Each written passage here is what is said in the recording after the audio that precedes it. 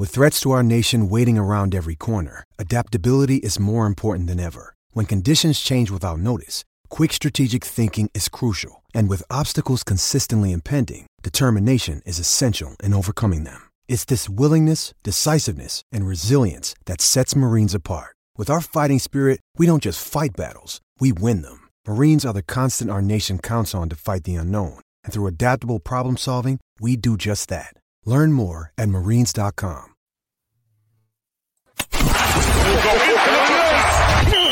This is the MD's Fantasy Football Show with Dan Mater, giving you the X's and O's of all things fantasy.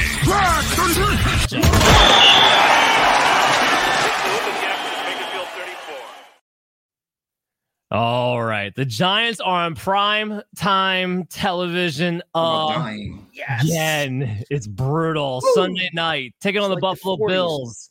The Bills are the heaviest favorite team of the week.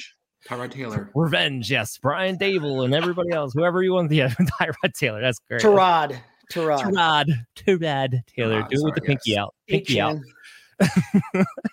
The Bills favored at -14, the over-under at 44.5. The Giants, no surprise, are 0-5 against the spread.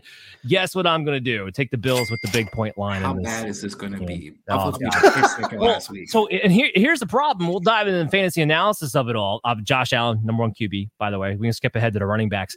I still don't have a ton of confidence that Saquon Barkley is going to play this week. He's practicing limited again today, and he practiced in limited capacity all last week. But the inside reporting that I was reading, and maybe you guys saw something different, I don't know, but what I was reading was that he is looking like he did last week as far as running the ball, not necessarily looking like himself, still heavily taped ankle. Daniel Jones is questionable to play because he has the neck issue. They do seem to be a little bit more optimistic about him playing, whether that's because he's actually healthy enough to play or they just don't want to see Taylor starting quarterback. I don't know. But it's just, I don't know if Saquon's going to play. Injury he said that he had a couple years ago and he was out for an extended period of time. I agree. It's just right. Again, this is going to be a great question for Brian tomorrow at 9:30. Make sure you guys tune back into the YouTube channel. But they're acting like, Daniel Jones has a fighting chance to play this week. Again, I don't know if it's because he's actually healthy enough to, or if it's out of necessity. Wishful thinking, yeah. You don't have to report yet, Dan, and you try to keep, the coaching edge. Yeah, coaching edge, because that's what the Giants need. That's the key right there. That's all. That's all it is. That's what they have to find. I do want to lay this out here, and even if it doesn't wind up being relevant for Saquon Barkley, I want to point this out about the Bills' rushing defense in particular. When Milano goes down, they can't stop anybody. There's been historically, we've seen it every single year because Milano gets hurt every single year. Every time he misses games, they cannot stop anybody on the ground. So they've been a decent fantasy matchup anyway. Right. For the running back position. On a per yards basis, the problem's been, their offense gets up ahead. Sometimes the other teams have to abandon the run. So it doesn't get reflected as poorly in the overall stat line. But just keep that in mind. If you see the Bills on your schedule and you got a running back, attack it. It's going to be nice for you. DFS wise, attack it. So I did want to point that out, even if it doesn't seem like it's going to apply to Saquon Barkley. Attack that secondary too. Well, we saw that. They're banged up. Yeah, last week, right? Yeah, we saw that last week. Travis White's out. One of their safeties is out. Who am I drawing a blank on? I think one of the safeties are out too. It's this Bills defense on name. I still think. By the way, I still play them against the Giants this week. Just FYI, I still play their defense. But for future reference, secondary with the Giants. Right? Exactly. For future reference, I'm not worried about if I have players going up against the Bills defense. In fact, it might be something to take advantage of, especially with that offense. It could be high scoring matchups for the rest of the season. So I will say, Dan, if Daniel Jones does play, he actually has some rushing upside this week because of Milano being injured. Well, agreed. That's actually why I have him ranked at RB20 and not 27 like ECR. That's the whole thing right there. I still wouldn't play him. But yeah.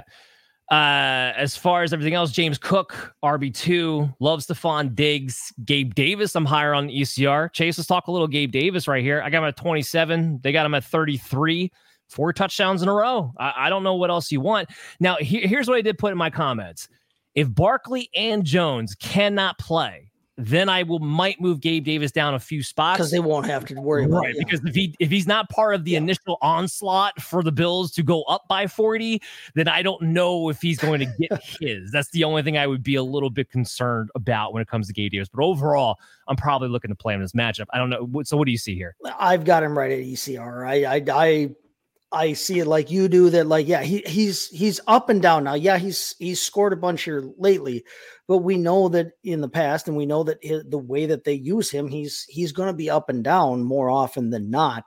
And I'm just not necessarily convinced that they're going to have to throw all that much, all that long in this game.